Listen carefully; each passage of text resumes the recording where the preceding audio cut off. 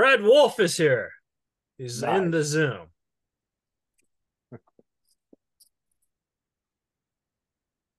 Hey, Fred. Oh, he's connecting his audio.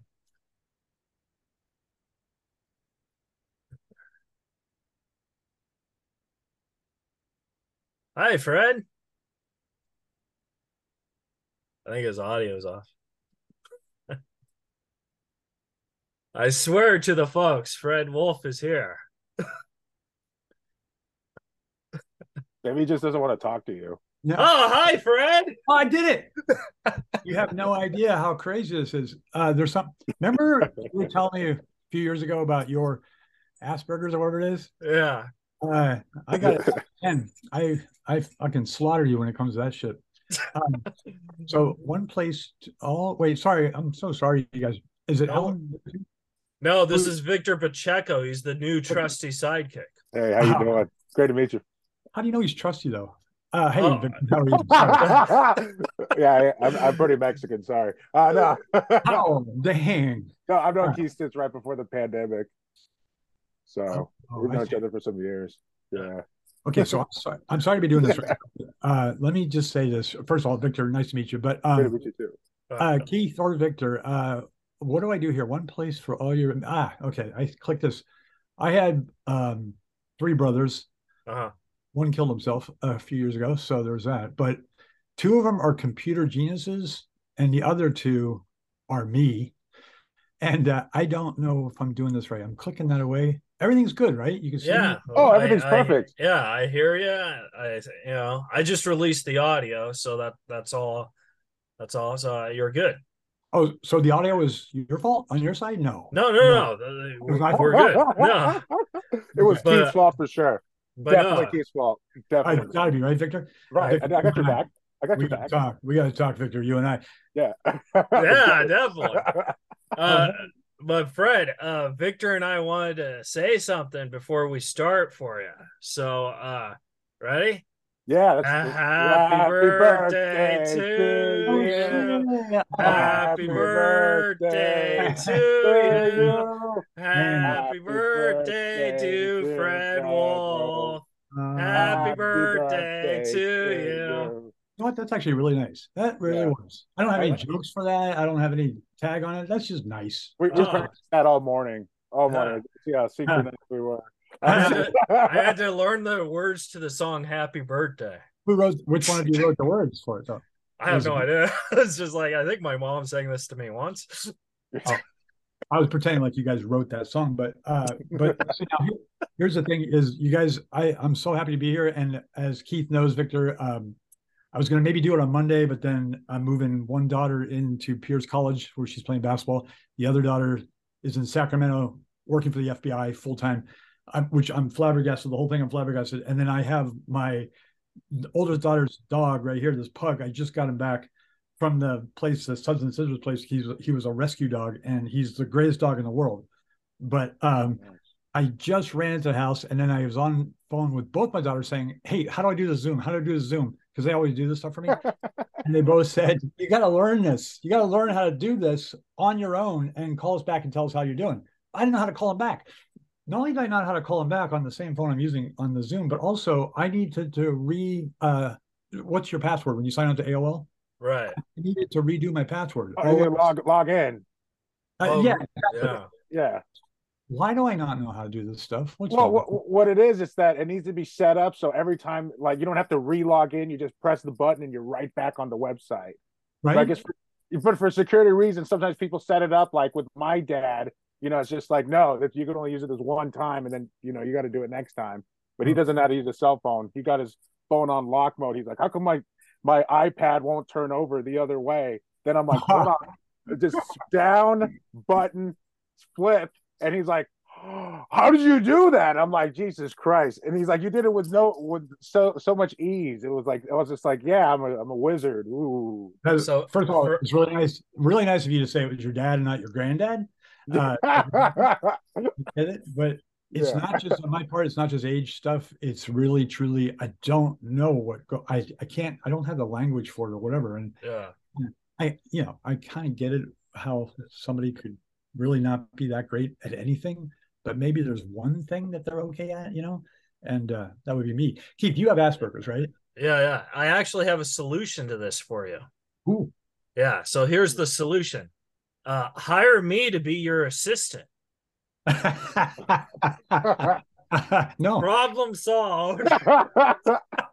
You got that rhythm. You got that Norm Macdonald rhythm. It's great. Oh yeah. There's something about that rhythm that is just so perfect for comedy, and you got it. And by the way, you can have it now. He doesn't need it. Yeah.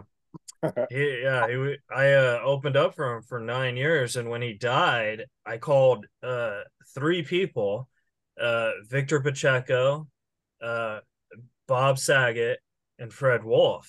And you, Fred Wolf, were the one that sent me to voicemail. Oh, dang.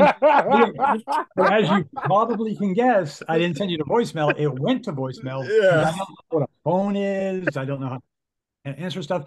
Man, that's a good trio.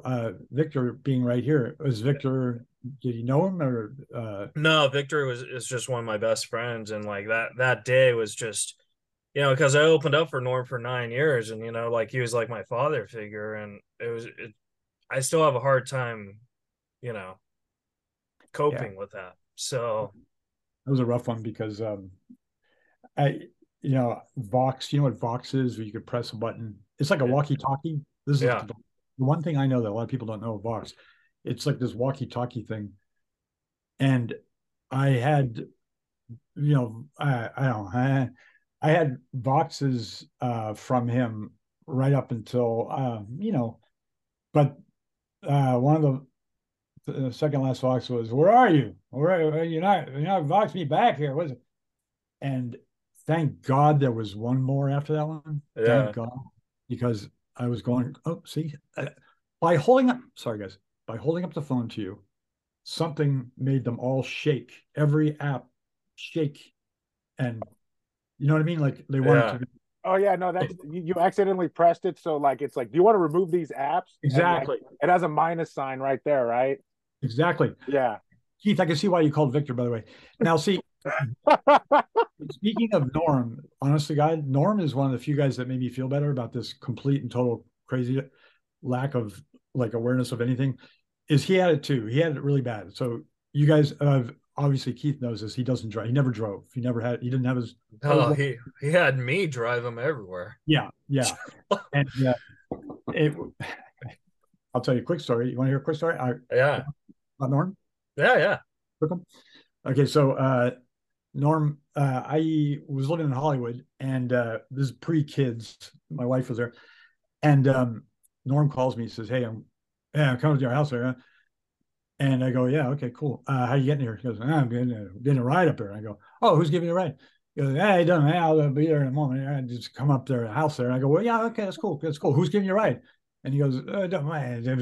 Just I'm coming up to your house. What's the big deal? Like I'm coming to your house and ride in a car. You ever hear of a car?" I go, "Yeah, but who's giving you a ride?" Because Norm, he's got some sketchy friends. Yeah. And giving you a ride, and he goes, "It doesn't matter." He really dug in. And I go, "Okay, well, you can't come by then until you tell me." He goes, "All right, Elle Macpherson." And oh my God.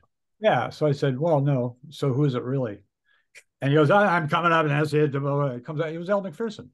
Whoa. Giving him a ride. Oh. And so I said to my wife, she was my girlfriend at the time, I go, "Hey, Norm's here." "Okay." Down the hall. He got a ride from a friend. "Okay." "It's Elle Macpherson." No. She came out. She goes, "I'm not sitting next to Elle Macpherson." So you go, Elle, me. Not doing it, Fred. So I have to ask you this, because I forgot to ask you the first time, and Norm actually listened to it, and he actually got on to me, and then he retold me the story. I don't remember word for word what it was, but he told me that he was like, "Hey, you forgot to ask him about a black sheep," and I was like, "Okay," and then he told me the story that you wrote the movie, and then like the director didn't like you and then kept on firing you and stuff. And like he told me this story, and then he's like, "I think she just wanted to fuck Fred." So I mean, I don't know what the exact question is, but is that like kind of I guess it's a cool story. I don't know. Is that a good Well, question. I don't.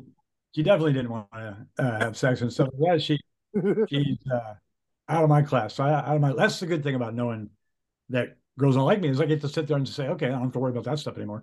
But she was not my favorite director ever. I was a writer. It was my second movie, and I don't know how much I could say or not say, but I was fired off that movie 3 times. Oh And my gosh. first time Farley put me back on. The second time Lorne Michaels put me back on, and the third time the studio put me back on. But I don't know what.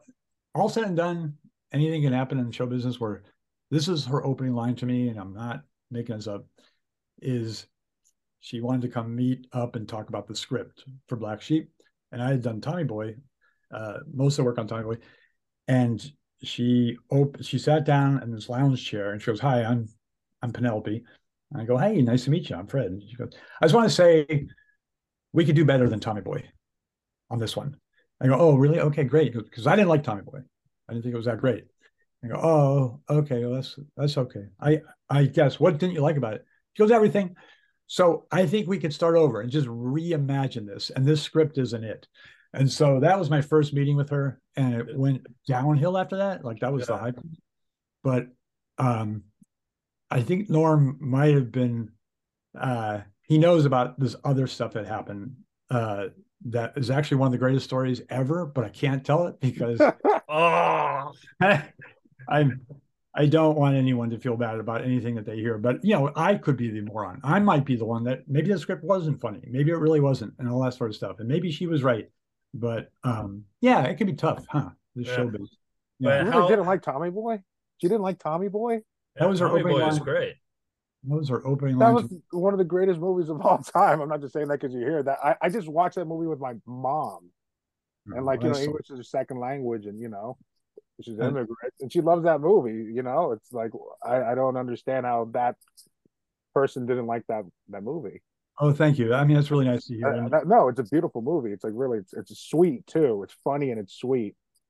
Oh, well, thank you for saying that, because the only reason why Black Sheep was getting made is because Tommy Boy, it did really well and people seemed to like it.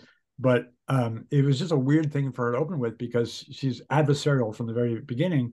And I also wanted to know what were her bona fides, like what was her background in comedy.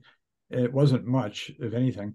Yeah. And then suddenly telling not just me, but she was telling Farley and Spade and all those guys that it wasn't funny, and we thought it was. So it was just a weird opening line, but it turned out fine. Yeah, it turned out great for you because now years later you got Joe Dirt 2 and Joe Dirt 1 and then Dirty Work, and then you got all, and then she's like, where's she? You know what I mean? Like, so that's like, you know what I mean? No, it turned out for the best. That's what I'm trying to say. That's really nice to you say that. I that's really nice. And hopefully she's doing great. Hopefully she's doing really well. I know she's got a big old house and that's all great. And I want her to be happy, but that was unhappy times for me. But Farley, Spade, and myself, we all bonded together. We actually kind of, forced us together. Not forced us. We were fine being together. Clothes were on, the whole thing. But it was us against her, kind of, and sometimes that brings out the competitive instincts in all comics. You know how we are. Yeah, that's the part of the business I don't like. I just like making people laugh and stuff like that. I don't like the business drama side. Like that, when that happens, I'm just like, let's move on. I so agree with you on that. And plus, I always wonder if I'm handling it right or if I'm saying the wrong thing, because a lot of times I just sort of say what's on my mind, and then a lot of times it's really stupid what comes out of my mouth. I get it, So, but this time it was her fault. Yeah. At least one of the times she fired you was her fault. Let's agree on that, right? Yes, absolutely. Actually, she's the one who fired me all 3 times. So it's because Meatloaf saying 2 out of 3 ain't bad. So you got that for you.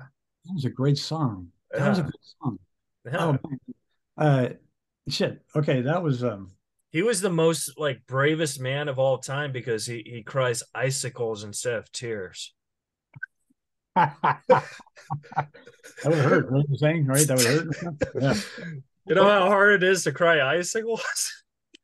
Speaking of the 70s, which I guess we are, what are your guys what influenced you comedy wise? Was it guys like Norm, or was it 70s guys, or what, 60s, or what? So yeah, Norm was the first comic I ever saw, and how when I wanted to become a stand-up comic, I watched the Young Comedian special like on the TV, and I had Dennis Miller, Spade, who's one of my favorites of all time, and Sorry, Dennis. Sorry, Keith, Dennis was hosting this one, right? yeah, Yeah. Right. and Drake Sather, who was great, and Fred Stoller. Yes. Yeah. And I just remember Fred was just so funny on that, you know. Fred And Stoller. Yeah. so like that really got me into it. And then I was like, oh, I want to do comedy. And then like with my Asperger's, I was very nonverbal.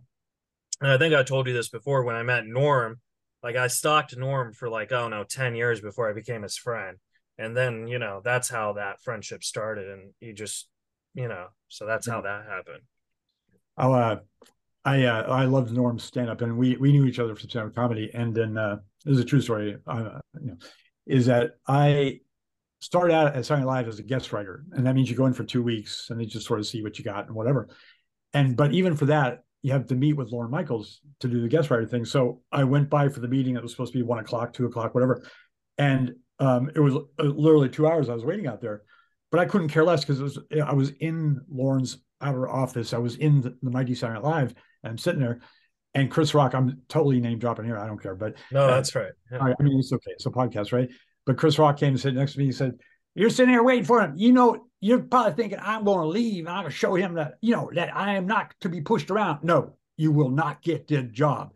And he was totally right. And I was sitting there and I was loving every second of it. And these guys there was like maybe 40 people in the outer office. And I heard them talking about Norm. I heard someone say Norm this, Norm that. I go, "What, you guys talking about Norm?"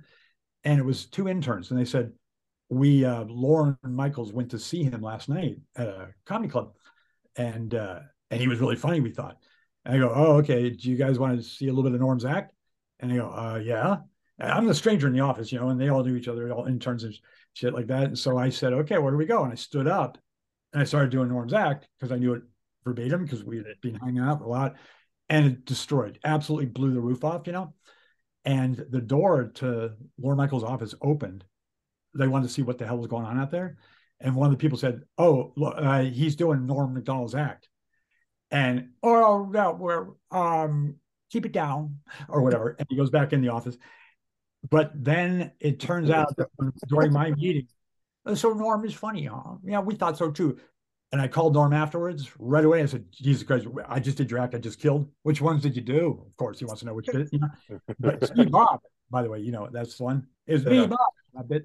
But anyway, I called him and I said, you gotta call. You gotta push it. They love you. And he got hired before I did.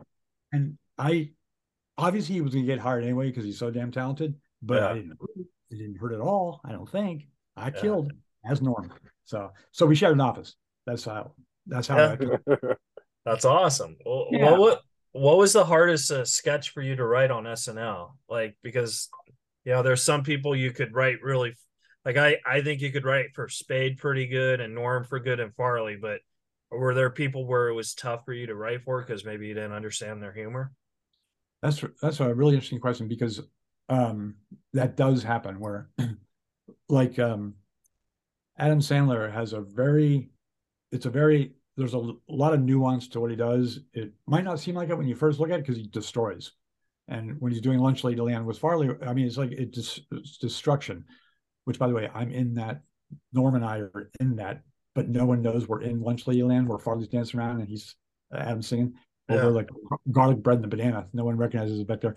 We're all dressed up. But there's like there's like a personality behind the comedian a lot of times, and if you don't quite have it, the voice in your head, it makes it difficult to write for them. Whereas like someone like Farley, for instance, if you have him screaming and you have him getting soaking wet or something, you got this sheer destruction because he'll take it on home. But maybe some people, it was finding that voice and finding that thing that makes them funny, and I don't have it my own. I have to definitely ride coattails. So Adam would be one of the tougher ones. And then I studied and I studied and I studied, and we ended up writing Grown Ups 1 and Grown Ups 2 together. and the movies, and I saw what he did. I saw how he did it. It's like it's I'm not kissing ass. It's fucking brilliant. It's just crazy. Just because there's a nuance to it that you don't understand. And I thought okay, actually, you know what? Since you asked, I love this question so much. God damn it, sorry. Is that when I first heard that I might be able to get on there, even as a guest writer, I turned on the show, Saturday Night Live, and I was studying the sketches, going, what is it about these sketches? What is it that makes this show so much different than, say, Carol Burnett show or whatever, those old sketch shows? And I came to Jack Handey as one of the writers on SNL. People know Deep Thoughts by Jack Handey. It's a real writer.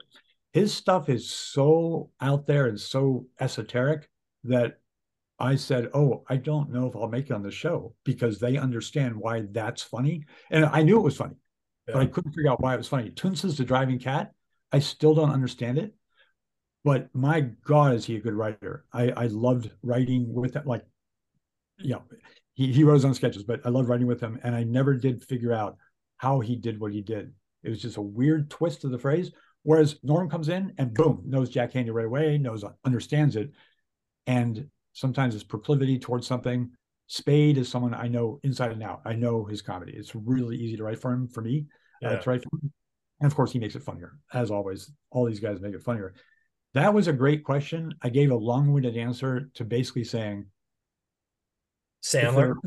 Yeah, Sandler. Yeah, I could have just said, I said Sandler. Bill Murray would be hard to write for me. Yeah. Because there's just something really interesting and offbeat about it, and he knows what he wants to say. And yeah, I don't know. I don't want to piss anybody off, but we're all brilliant. And Dana Carvey, I don't know. Yeah, they're all great. Carvey seems like he'd be tough to write for because he likes to do the impressions, and like when you do impressions, you kind of like to do what you have in your head to say. You know what I mean? Like, say if you're doing an impression of John F. Kennedy, you talk what John F. Kennedy would say, but if you're writing certain jokes, you're in the moment. You're like, I don't want to say the joke you wrote. I want to say what John F. Kennedy's going to say. That's right. That's right. That's a good point. Yeah. And plus he gets into the rhythm of it, and this is true. It sounds like I'm salivating over all these guys. It just so happens every person you mentioned actually is a comedy genius, and Dana is one of them. And they all love you. That's what they all have in common. Common genius, love Fred Wolf. I don't know about that, but Dana and I were writing something. He was up in Carmel. I opened for him the other night, and he killed, of course, and I struggled, of course. But we were writing something, and I gave him the bare bones of an idea, and then he riffed on it and did it on stage and destroyed. It was like maybe a half hour later, just destruction, adding all his own stuff and going off on it. It was Bill Clinton talking to Obama, the two presidents, and he just did the whole thing, destroyed in front of a crowd, and all I had said was one little thing, one little premise idea, and he went with it and had like the new 6 minutes, So yeah, that's awesome. You're doing comedy more and more. I've been trying to get you to do comedy with me. Like when I have a headlining show, I always hit you up, say, "Hey, Fred, you want to do a set?"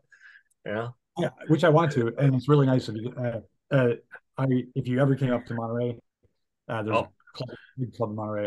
I'm there. I'm in a heartbeat. I'd love it because Hollywood, I mean, sucks. It's changed. It's changed a lot, right? I mean, yeah. What's going on down there? What's happening? I don't know. It's yeah, I find the crowd's just better on the road, like in the most random places too. For some reason, maybe because they don't see comedy all the time, so maybe they appreciate it more. I feel like Hollywood, they see it all the time, so maybe it's just like another Friday night, I guess. Yeah, I wonder if that's tell me some of the places that you feel like the audiences are good on the road. I want to see if they match up with what. I really liked Sacramento. I liked Fresno, and I tour with TJ Miller now, so I did Houston with him a couple weeks ago. I loved it. Wow. Yeah. So yeah. Is Sacramento still is it the Last Laugh? Oh no, Laughs Unlimited. Is that what it was? Yeah. Wait, maybe it was called Punchline. It was something like that. Yeah. Oh, because Punchline in San Francisco, I'm sure it's the same owner, I would imagine, was one of my favorite audiences ever. And other places in San Francisco, I had a little struggle time. Yeah. But what about Minneapolis? I haven't done that in a long time. Okay. I don't remember. I'm sure it's still pretty good though. But Okay, because that was, yeah, I'm seeing if we can, I don't know how many years, 20 years since I did it all the time. Florida's great. Florida, never been there, never did. Oh, that's Only great. people. Yeah, I, if people aren't in the audience, you can invite alligators to watch your set. they are there. And I would say that for me, New Jersey, I lived in New Jersey in first grade or whatever, and I grew up in New York City. I kind of have the rhythm of the East Coast. I can do it, but man, I ate it so hard. It's really hard to get complete silence, but I did. Yeah. Silence. And then Mitchell Walters came on after me and blew the roof off. That was the worst by far ever week of gigs I ever did. And then Norm struggled there too, which again made me feel better. It always makes me feel better when the geniuses struggle. But then Minneapolis was my best crowd, Yeah. and Sacramento also. Yeah, there used to be 2 clubs in Sacramento, Yeah. and that's where my daughter is FBI now. Yeah, that means if anything happens, you could call her up and say, "Hey, Take me off the no-fly list that you just yeah." put. Well, you know what's actually good about your daughter being in the FBI is if you're writing, if you know, I know you write a lot of comedy, but if you ever write like a script that involves like FBI agents and stuff, you could call her and ask her like some stuff on, like, you know what I mean, like how to. Because I wrote a thriller, and what I did was I talked to a cop at the Fountain Valley Police Station, just like, you know, it was basically about kidnapping thing. And I just wanted to know what would the procedures and stuff, what they do and all that stuff. He gave me good advice. Like, I actually interviewed about him. So I thought, you know, that's how I wrote that script, kind of. It's funny because her mentor, Molly's mentor, I love Sarah. She's my other daughter. I love them both equally, but we're talking about Molly right now. Yeah. Her mentor is this guy named Mike Sanborn. He is a badass of all badasses. He used to be special forces. Then he was FBI agent, just taking down the bad guys, just unfucking believable. And one day we were talking, and suddenly he knows comedy. He's throwing out like a line from somebody's act or whatever. And I thought these guys were like mini gods. But suddenly he's telling me I laugh at comedy. I'm like, what the fuck? You're human. Because this guy, crazy. But, comedy kind of cuts through everything. But then there's a lot of different types of comedy, and I didn't have any of them. Yeah. I just didn't have a solid take on any aspect of comedy. And so I kind of stopped doing it. And so, lately I've been going on stage just to try a couple new jokes and stuff, but I'm just not that good. And you are. I totally disagree. I think you're great. And I think, I saw a set where you were mentioning Bruce Baum, and you're like, so I was talking to Bruce, and I was like, Bruce, how's the crowd? He's like, they're great. I was like, are you sure they're great? Like, you're all nervous, and then you're doing this joke for 2 minutes, and then you're like, okay, I'm just kidding, audience. Bruce said you guys sucked. He's just really good. Like, I thought that was so great. Well, thanks for saying that. The one thing I say in that run there, I go, you guys are a great crowd. I'm not trying to suck up to you, although if it happens, it happens. But it was something I did one time on a TV show that he was hosting, Bruce Baum, and I had to clear it with him beforehand. And I'm thinking, wait a second, I'm sitting here calling him an asshole and telling him I beat him up and all this sort of stuff. And I never really told him, hey, I may be doing this bit. It's funny, right? And he was so fucking cool afterwards. But that was on the A-list. You saw me doing on the A-list? I don't know. I just saw it on YouTube. I don't know what show it was on, but yeah, well, that's nice of you. You guys are nice. Victor's nice too. It's not just you. It's not just you. Victor's it's not just me. Victor actually has a great question he wanted to ask you. I have 3 questions, but I guess only one of them is great. No, this ball buster over here. I'm just like, that was an effortless ball bust too. Oh, I know. Seriously, Jesus. Yeah. Okay, so this is a script writing question. So, what is the most important aspect of a script that must be present on page 1? Wow, man, these are fucking great questions. I'm swearing, by the way. Sorry Yeah, about yeah. No, That's a that's great. That means you're keeping it real. that. Well, fuck. Let's see. Fuck. No, let's see. Uh, so you're saying like, oh man, I love this question. God dang. So you're thinking like about page one, not the first line necessarily, but something No, on. I mean it could be the first line if you think that's like the most important aspect. Like what? Like okay, so if you're reading, like if I'm like, oh hey, we hit it off. Can you read my script? You know, by page one, like you need to see something on there for you to go to the next to page and go to move on. page two. Yeah. Yeah. Yeah. So Oh God, what would be something that like just get your attention?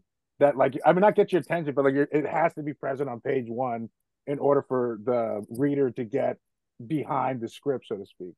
Victor. God damn, I love this question. Jesus Christ. And I don't know. I hope your listeners aren't bored out of their minds because God damn, I could talk about this all day because that is where I have my Asperger's. Literally. Uh, oh God, I love it so much because there is a giant difference. For me, it's the first 5 or 6 pages. That's where I see it if I'm going to see it.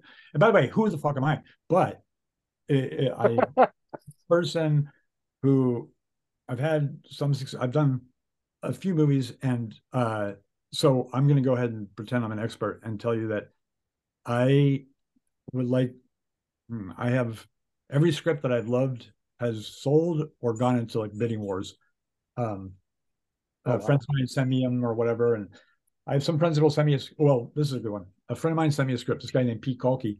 He sent me a script that he wrote with this buddy of his, Jerry Swallow. By the way, both stand-up comics at one point. And I read the script and I felt terrible because I wanted to be honest with Pete. And he's one of my best friends. And I had to say, I just don't know. I don't think it's there. There's something missing, the reality of it. I don't know where the comedy's coming from. It kind of bounces off. And I felt terrible saying it. And I said, yeah, with the first 5 pages, you kind of know that it's not really a premise. It's not that there's funny stuff. And I'm so sorry. And I could be so fucking wrong. And I'm so sorry. Okay. They wrote a second script and they sent it to me. And I'm like, oh, Jesus Christ, what's going to happen? What's going to happen? One of my best friends in the world. So what am I going to do? I read the script and I started going, what the fuck? What the fuck? Oh my God, what the fuck? And as I read, I got to page 12 and I said, this is a fucking masterpiece. There's no way. The ending can't even ruin it. And then I kept reading. I go, hey, Pete, I called him. Pete, this is like incredible. And absolutely fucking incredible. If this doesn't sell, I'll quit the business. And it went into bidding war, absolute bidding war, not off of my say so. They sent it out and everybody wanted it. And it was definitely the first 5 or 6 pages. I knew I was hooked into something new. Yeah. That's weird. That's a good question, man. That honest critique though, right there. I mean, Jesus. I'm like, that wasn't even about me. And I'm like, I'm gonna go look at these other scripts again before I ever send them out again. It was hard being brutal like that. And plus, I always say, and it's true, I could be wrong. I actually had this kind of funny story. I think well, it's not that great, but a friend of mine came up to me at Broadway Video. Shows you how long ago this was. And he was telling me about how the studio was pushing around. The studio wants this, studio wants that. Fred, I was thinking about you because you fight with the studio all the time. I was thinking, so this is the scene they wanted, da, da, da. And then I said, no, da, da, da, da. And I stuck to my guns, all right. Anyway, nice seeing you. I go, yeah, nice seeing you. And I walk away and I'm thinking, oh man, the studio was right on that one. Yeah. The writer was wrong, I thought. And it turns out that was the case. But I look back on my side and I say, how many times I've fought for something that's just brutally bad? I'm sure many, many times. But every once in a while, there's something I fight for and I say, okay, this is good. But usually it comes off the page right away to everyone who reads it, usually. Yeah. If it's real solid. Yeah. Now, when you do a movie that you wrote and you're also directing, like Drunk Parents, for example, like how much of the script do you rely on it, or do you change it up as you're directing? Because you know what's there. Thanks again for asking. Drunk Parents is one that's near and dear to my heart in that that's one of the scripts I sent out. Everybody wanted to do it. I sent it to one person. And then from there on, an actress, and she gave it to all the other people. And everybody that read it that I know of wanted to do it. But then shooting the movie, a blizzard, the third biggest blizzard in New York history, they said, hit on day 11 of the shoot. And it was a 30-day shoot, and it was crazy from then on, how we had to just change all the locations and change this because the snow was up there. It was really, really difficult to do that. And sometimes I wish on a movie we could have like a credit crawl along the side and say, here's what happened during the filming. If you hated this, maybe it's because they found that location an hour before they shot there, stuff like that. But I did love that script, I have to say. I wrote that with Pete, the guy that I was just talking about. Sent me those scripts. We wrote that together, and it was pretty solid. I very, very proud of it. But the final mix of it was just brutal because of that snow. It just changed everything. So I have a script I want to write with you, and here's the idea. Like a guy, he just found his girlfriend cheating on him, so he's depressed, and he wants to end his life. And as you know, it's really hard to end your life. So like you have to be really strong to do that. So he hires a professional hitman, and the hitman comes, and then he like falls in love with the girl. He's like, oh wait, I don't want to die now, I want to be with it. So he has to out hit the hitman. So I think that could be kind of funny. That's excellent. That's excellent. Yeah. Where'd you get that idea? It just came to me. I've been writing that's the script I've been writing, and like I want Fred Wolf. You got it too? Yeah, it's in my notebook already. So I already got it done. So thanks. Thanks so much. Wait, drop that. You come up with a different idea. You'll be fine. But I already had that one. That's a really good idea, Keith. It's a really good idea. Keith, did you steal that idea? I didn't steal that idea. Well, no, was it seriously in your book, Fred? No, I'm pretending it was so I could get that idea from you. Yeah, that's a good idea. Man, when you get a good premise, you kind of know it, there's something about it. And then it's the execution is halfway decent. It goes. What is, like, Victor and Keith, like, can you name two of your favorite comedies? Like, and don't bother saying mine or anything like that. Just be nice. Comedy movies? Yeah. So like just roughly off the top of your head for a variety of reasons, just, Oh, okay. So I like Clue and I like Weekend at Bernie's. Okay. How about you, Victor? Mrs. Doubtfire and God, I forgot the name of the movie with Rodney Dangerfield. Meet Wally Sparks. Back to school. Oh, I was thinking Back to School. Everyone says Back to School, but I like Meet Wally Sparks better. I saw that one first. It's because Harry Basil directed that, and he wants to work with Harry Basil at the. I didn't even know about that. I liked the movie before I even knew that he was part of that booking crew. I remember watching him do comedy back in the day. Yeah. See, you guys just named like such disparate, different movies. Like Miss Doubtfire versus. It's so funny. There's just so many different senses of humor out there. And what is it that just in its sum total just works? It's very, very hard to pin it down ahead of time, and you got to go with your gut, I guess, or whatever. But then my gut's wrong all the time. So that's so interesting. Yeah. Wait, what are your movies then? Yeah. What are your movies, Fred? The ones that you haven't written. The ones I haven't written. I love very much Bridesmaids and Hangover. I think those are two really good movies. Yeah. Both awesome. And I love them both as commercial comedies. I have like In Bruges. It's a very, very nuanced comedy. I love that. But talking about big and commercial, those are two, I think, really good examples. And Paul Feig directed Bridesmaids, and he was a stand-up comic. Us stand-up comics have a little bit of an edge, I think. Yeah. Right. Yeah.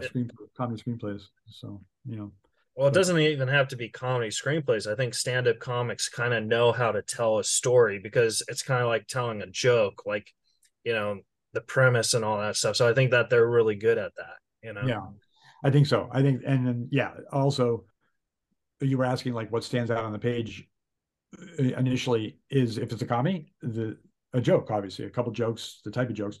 If you see something really interesting, you say, okay, this is a good writer, or this is going to be some good stuff. Norm was a very, very good writer, like a really good writer, but he didn't want to sit down and bang out 100 pages. He made me do that.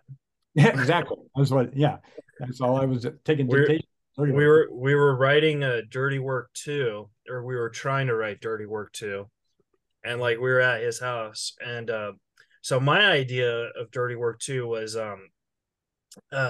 you should know the story because you wrote it too, but Sam's sister has breast cancer, so now they have to come up with money to get her operation for breast cancer.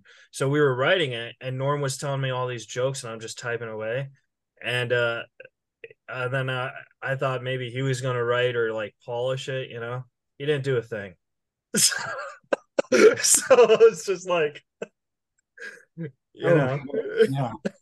The only thing though is that if you ever got it up on its feet, up and running, he adds that stuff that makes it unbelievable. So, in Dirty Work, Frank Sebastiano wrote on it too, and we wrote on it too. It was his script, what I'm talking about.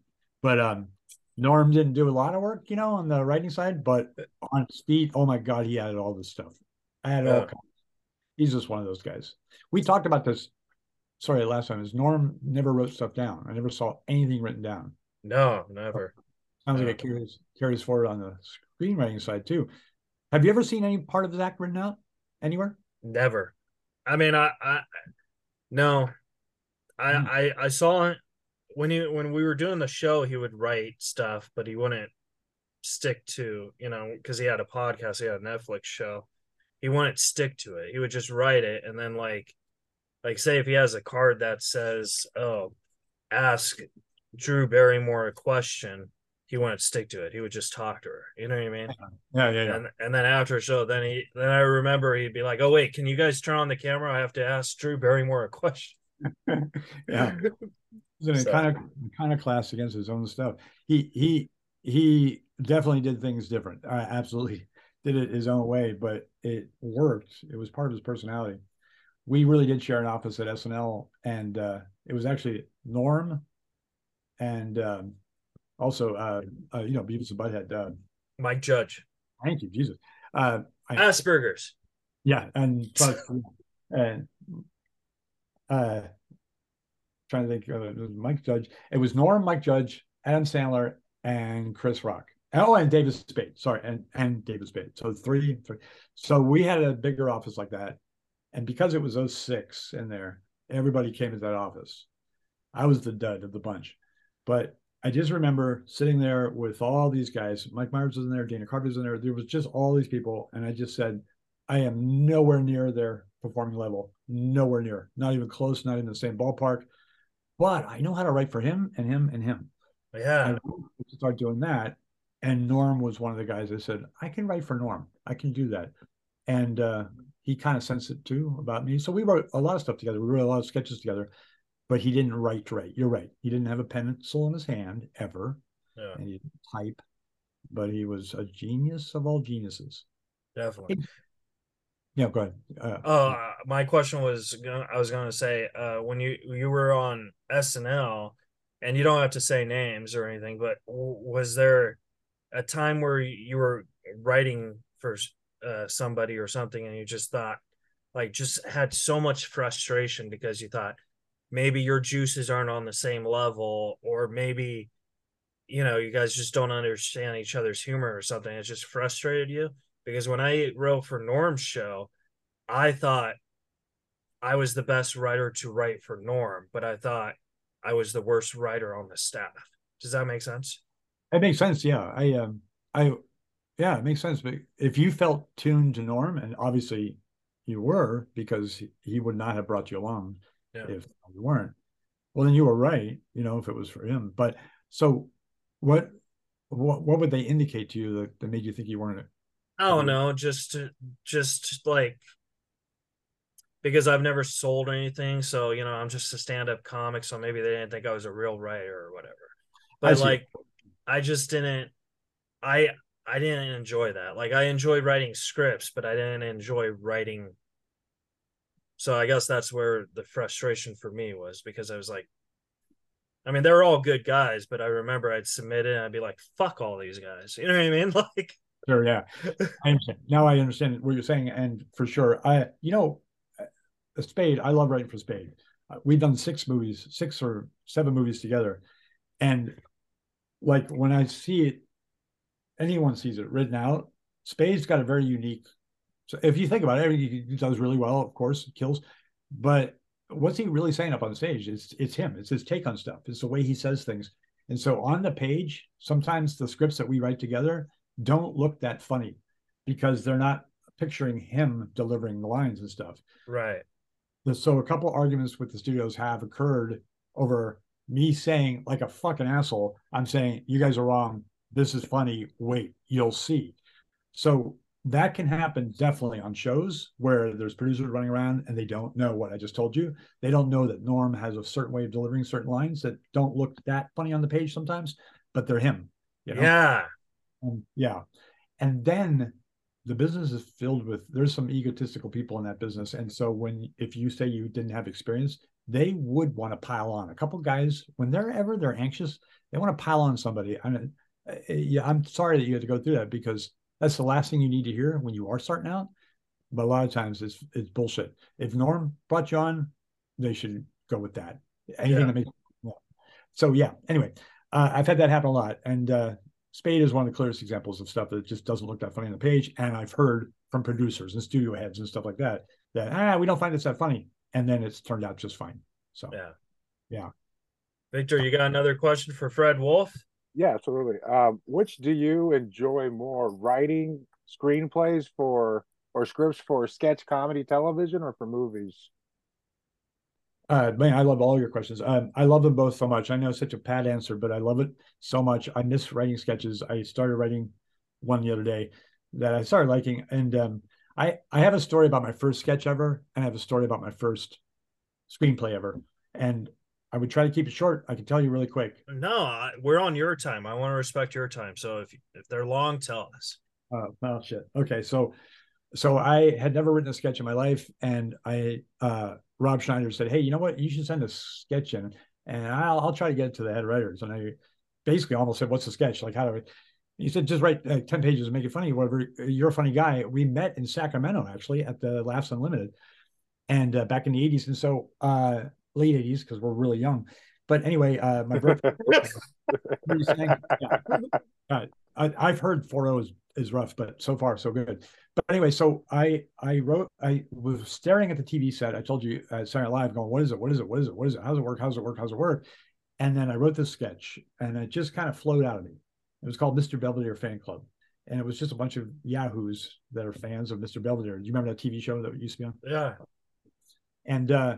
And so I go, I wonder if this is good. I sent it out to Rob. Rob gave it to this guy, Jim Downey. And then Jim Downey, he called about, or Rob Schneider called about maybe a month later, say, hey, he liked it. He wants you to come out and do a guest writing stint. So I go, oh, great.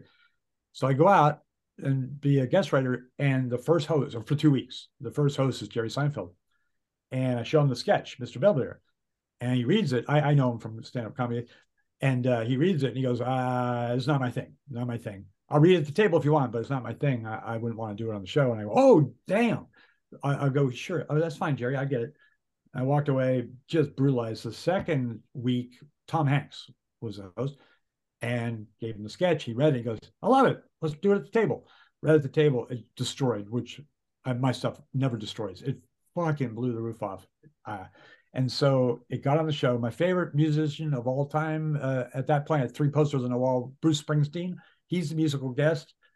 They're doing my sketch, and Springsteen is getting ready. He's warming up to be the music on the show. And I see him laughing off camera. He's laughing at my sketch. Bruce Springsteen is. And the sketch went over fine. It was a full cast sketch. And then people were coming up to me after the show, including Bruce Springsteen. Funny sketch. I heard you knew you're great. Hanks, all these people said stuff. And everyone said, oh, man, you're going to be hired. You're going to be hired. But then summer came, fall came, and I wasn't hired. And so a year went by and they didn't want me. And I didn't know what happened. And then I was doing stand-up comedy on the road. I was trying to, apply to stuff, get money and so forth, and make a living. And, I was middle act, $300 at best, middling, down in New Orleans, stuff like that. And one day, after a year and a half, in a 7-hour period, I got 3 phone calls. The Chevy Chase show, Conan O'Brien show was just starting up, and Saturday Night Live. Oh, my God. All wanted me. I had said yes to Chevy because it's Chevy Chase on the phone. Yeah, you can't say no to Chevy Chase. Yeah, he was the man. He was, I idolized that guy back then. and great guy. But so I did that. I took Chevy, and then Chevy himself, after 2 months of pre-production, came to me and said, you might want Saturday Night Live. That's what you really want. I know that, and you should go because I don't think the show's gonna last. And so I went out to Saturday Night Live, and I took that job. And over the 4-year period, I rose up and became head writer. That's great.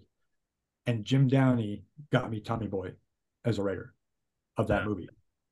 And so I got one sketch, got me Saturday Night Live and my first movie, but it took a year and a half of me just going, why did they fucking hate me? Yeah. And then just to cap the story, the 40th anniversary of SNL was a few years ago. I was flying out someone else's private jet, not mine. And on the thing, Sandler's. It was Sandler Rather, Sandler, and a few guys on the jet, and we were flying out, and there was a Rolling Stone magazine top 50 sketches of all time at Saturday Night Live, and there was Mr. Belvedere. Yeah. Right? Awesome. Tell me that's not fucking crazy. That's great. Crazy. Oh so, my God. Oh my God. So I actually do have 3 more questions. They're fast, but I wanted to tell you a quick Jim Downey story because I saw him at Norm's funeral, and I've been trying forever to get him on the show, but I just can't find info on him. And I was like, oh, so I didn't like introduce myself because I thought that would be very inappropriate to do it at a funeral. But now, like looking back, I'm thinking maybe I should have. I don't know. You know what I mean? Like I wanted to ask your thoughts. Like that's borderline inappropriate, right? At Norm's, he flew out from New York to go to the funeral too, and I felt I was in Montana, and when I heard it, when Jim told me he flew out, I thought, well, why didn't I fly down from Montana? But my daughter was up there going to school because of lockdowns that were your fault, all this COVID bullshit. But I think it's probably okay that you didn't walk up to him at Norm's funeral, only because Jim is like, he's a legend. Yeah, he's amazing. And then he also he was really, really shook up by Norm's passing, and yeah, but for a guest on your show, he's not the type to he doesn't self-promote at all, but he would do your show if I told him how fun it was. I think. That would be awesome, Fred. Yeah. But I guess what I'm trying to say is because like I knew Norm loved Jim, and I knew I knew that the relationship because Norm would always talk about it. So like I knew how Norman felt about me. So a sense of me says Jim would have loved that attitude. Yeah. You know what I mean? Yeah. But I'm still glad I didn't. You know what I mean? I think, yeah. I mean, yeah. But not because I don't know. Jim, he was, that was rough. That was rough on all of us. Norm was a rough one. But yeah, there's a connection, I'm sure. And he was a Jeopardy answer recently. Jim Downey was. Yeah. And I love it, because he was the head writer at Letterman. When Lorne took a break from SNL back in the day, Jim just popped over and became the head writer of Letterman. What the fuck? I mean, Jesus, this guy, unbelievable. Every time we would go to dinner, just he and I'd be sitting there thinking, what the fuck do you want to hang out with me? He's brilliant. Absolutely brilliant. All right. So we got a couple Twitter questions. These are fast because we want to respect your time. Are you good on time or? Sure. Yeah. Okay. So, Fred, how many times have you seen the Globetrotters? Oh, shit. I saw him. What a great McKeesport, Pennsylvania, outside of Pittsburgh, high school. Why? Oh, I think they're making a Little Nicky reference. Oh, shit. Sorry. Yeah. Dana Carvey was the referee in that. Oh, shit. I did one line on Little Nicky. That was a blast, though, by the way. I missed it. Sorry. I love the Globetrotters. Middle Lemon. He's my man. I'm a football player.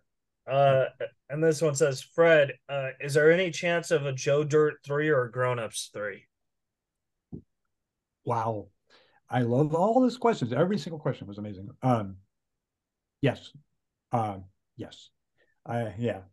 Spade sent me one of the best things ever about 3 days ago. I got so excited. We'll see what happens, but I'm not supposed to say anything. Okay. But yeah, I'd love it. And then and I Grown Ups 3 too. Man, that's so perfect. Sorry, I'm being all cryptic. It's because I'm so I don't want to be superstitious. I don't want anyone to think I'm a big shot at all. But There's always hope, I guess, is the answer, right? Can you imagine if I said that though? Oh, maybe you guys are lucky. We'll see. We'll see. Hey, hey, can I tell you stand-up comedy thing really quick? Really, Of really quick. course, yeah. Okay, so I hadn't done it for a long time, and I was up in Montana, like I told you, doing watching my daughter go to high school there because of lockdown here, and I said I'm going to go do the open mic night or whatever it is, this local club. Yeah. You did it? Well, yeah, I mean, yeah, I did, but I'm gonna make it short. Thank you for the reaction you gave me because I was excited to do something up there in Montana, and I've been there many times in Montana, but I just wanted to do comedy, and so I went by there around 4 o'clock. The show was at 8. Excuse me, around 5 or 6 o'clock, and there was some comics hanging around, and I look homeless, I get it, and my hair actually looks okay right now, but a lot of times I look kind of rough. And I walked up and I go, "Hey, there's a comedy night tonight." And they go, "No, not really." They're blowing me off like that. And I go, "Oh, but it said comedy tonight. I was wondering, is there someone I can call and maybe get on and do a few minutes or something?" No. And they go back to talking like that. And I go, "Jesus Christ." I go inside the club and the bartender blows me off hard. I go, "Is there someone that books the comedy show tonight?" And the guy go, "I don't know anything about that." So anyway, did you need something to drink or are you going to be, leaving? It was like that. And then this woman at the bar, she looks over at me and she says, "This isn't an open mic night. This is like, we're comics." And they were so fucking rude. Yeah. So rude. So I decided, okay, I'm not going to go on because everyone is rude and all that kind of stuff. And I had my feelings hurt. But my nephew was on his way down by bus, Andy Wolf. And he was coming by bus. And I call him and I go, "This club sucks. Fuck this place." And he goes, "Well, I'm on my way." "What?" "I'm on the bus. 1,200 miles I've come." He came like 2 miles. And so I go, "Oh shit. All right, well, let's go in the club and we'll see what happens or whatever." But they were all assholes to me. And so the club starts, it's a packed house or like that. And I see the person that books the club. I could tell she's the MC too. And I said, "I just wanted to go on stage, but you probably don't want me on stage." And she goes, "You're Fred Wolf. I know you. You're Fred Wolf." I go, "Oh, yeah. I've seen you do comedy. We had a bunch of comics drop out. Do you want to do time? As much as you want." And I go, "Oh, okay." And so, by now, I don't brag ever. Yeah. I went on stage mad as fuck with a big smile on my face. And I brought out every fucking bit I have. I got every fucking local reference I could like that. And I fucking annihilated. Oh my God. I'm so proud.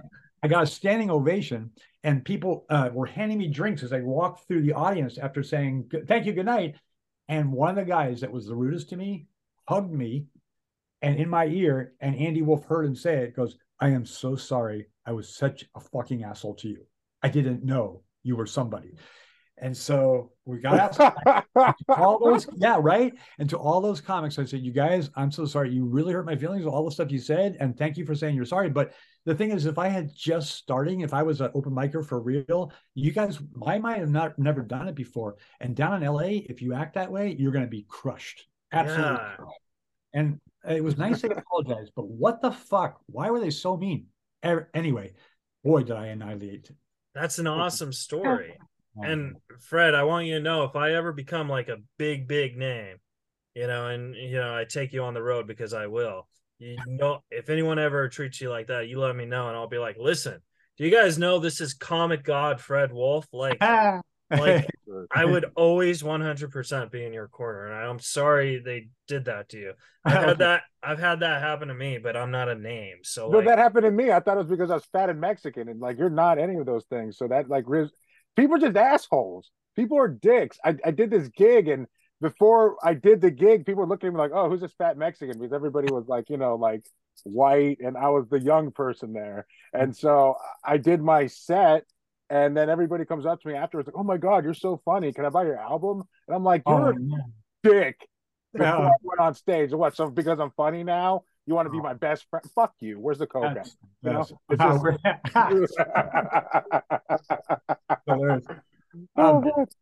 Victor, I'm not just saying this. I've known Keith a while. I swear to God, I'm not just saying this. You radiate goodness. I swear to God, it's true. So does Keith. Oh, thanks, man. You do too, Keith. I was nervous. He's like, "Yeah, dude, you know Fred Wolf, right? You know, he's the head writer on SNL, and he wrote Tommy Boy, and he wrote Black Sheep, and he wrote Grown Ups and Grown Ups. And I'm like, okay, Keith, you're making me really fucking nervous, man.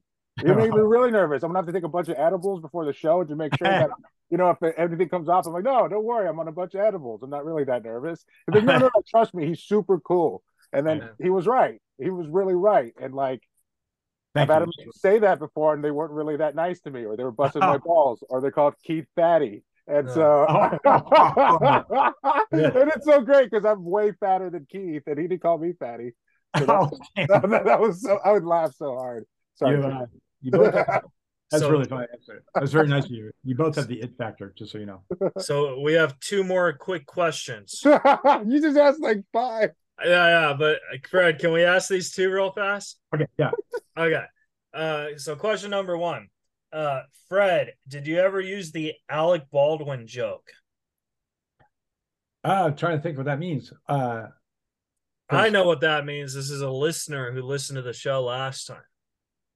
I gave you a great Alec Baldwin story. Oh, shit. Okay. It was his brother Daniel, and I saw him, and I was like, oh, has anyone ever told you look like Alec Baldwin? And he's like, yeah, my name's Daniel Baldwin. And I was like, oh, has anyone ever told you you have Alec Baldwin's last name? Holy shit. And then I Googled him, and it was his brother. So I was like, oh. Which one? He's got 3 brothers, right? Yeah. Steve, Daniel, and Billy. Billy, thank you. Thank you. Yeah. Oh no, I don't know. I just remember that as South Park, the movie reference. Yeah, from no, 1999. The 2 other sketches I had on that Rolling Stone top 50 of all time were both Alec Baldwin sketches, and that's why you did Drunk Parents. That's such a that's so funny. I can't believe I didn't tell him that joke. Because because it was snowing. I guess I forgot. But you have a very astute listeners, by the way. Yeah. So I that was like my claim to fame. I was like, Fred Wolf's going to put that in his new movie, and this question is, Fred, is directing Anna Faris easy? Anna Faris, everyone's the showbiz answer is always like, oh, they're the greatest. She's the fucking greatest. It's crazy. You know, I actually went after Penelope, didn't I? The director of Black Sheep. So believe me, Anna Faris was unfucking believable. Like unfucking believable. I want to say real quick, since you asked the question, is that in the movie she does that thing where when she meets somebody like Keith for the first time, to remember Keith, I think, yeah. And I wrote the idea for it the day of we were shooting that scene, House Bunny, and I pitched it to her and I said, hey, what, and then she went straight to that voice there. It was huge. It became huge off that show. They played it, and that was all her from me saying just say their name different or whatever odd, and she came up with that. She's so fucking great, but then she gives me credit all the time, and never takes credit for herself. It was her voice. Oh my God, she's good. Jesus Christ, she's great. So awesome. This is the last question. Real quick. Okay. Showbiz. This is Chris Pratt. Chris Pratt, they were going out at the time. They weren't married yet. And then they got married and we were at dinner and Chris Pratt was telling me that in the newspaper it said, D-lister marries A-lister on a Ferris. And he was devastated to hear them calling him that. Well, he had the last laugh on that one too, didn't he? Yeah. These people could be so fucking cruel, but it bothered him, and it would have devastated me. But he's such a fucking good guy. Why does it always happen to the good guys? All right, go ahead. Sorry, next question. Sorry. And this is the last Twitter question. Fred, did you ever find out if Bill Pullman was your professor? Oh, good memory. Yes, he was. I researched it. He was there the same year, which we said he was. He absolutely was at Montana State University. I love that. I love all your questions, but that listener is great. Yeah. Remember the recap of it? You remember, right? I do. Yeah, I remember. Assignment, and he was such a dick, the professor, that I dropped out of college. Yeah.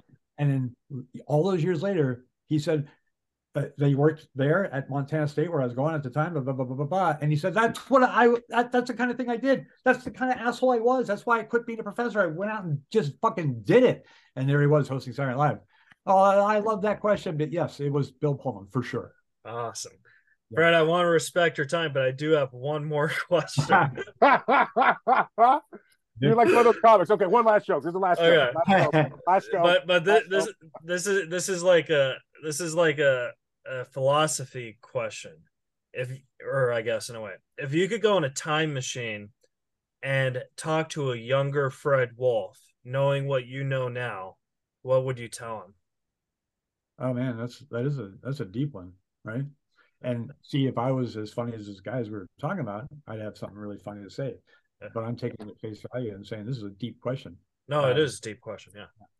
I would say my father was a sociopath, and I would say, yeah, just don't, yeah, just know that and understand that that's why you had so much trouble there, middle part of your life, dealing with that shit. Is that what basically I'm supposed to talk about that aspect? Yeah. What you know now, and you're talking to a younger version of yourself. Yeah. It'd be that, and also the hang in there thing. But man, that is a good question. So yeah. I'm so glad you said that and you didn't say, don't do Keith Reza's podcast. That would be a big waste of back in time stuff, wouldn't it? It was all about you. Dang. Well, Fred, in all seriousness, thank you so much for your friendship. I love you very much, and thank you for everything you do for me. It means a lot to me. Let's say hi to Norm. Seriously. I talk all the time to this guy. No. Up there where he's at. And Victor, it was great to meet Victor too. It was great to meet you, Fred. You were awesome. Radiates goodness, as I said. Keith, you do too, as you know. All right, you guys, thanks very much. And look at that. My t-shirt. Dig. Okay. Happy birthday, Fred, and have a great day. Thank you. Happy birthday, Fred. All right, guys. Great talking to you. All right, guys. That was an interview with Fred Wolf. Subscribe, rate, review, and we'll see you guys next week. Hey guys, thanks for listening to the show. I really appreciate it. If you enjoyed it, please subscribe, rate, and review on Apple Podcast. Give us some feedback. Good, honest, terrible, doesn't matter. Also, follow us on social media. Twitter, Instagram, Facebook, at Reza Riffs. I am also on Stereo if you would like to chat with me there. www.stereo.com/Keith Reza. And on Cameo, www.cameo.com/Keith Reza. If you enjoyed the show, please send us a donation on the Anchor app. We really do appreciate it, and we'll riff with you again soon.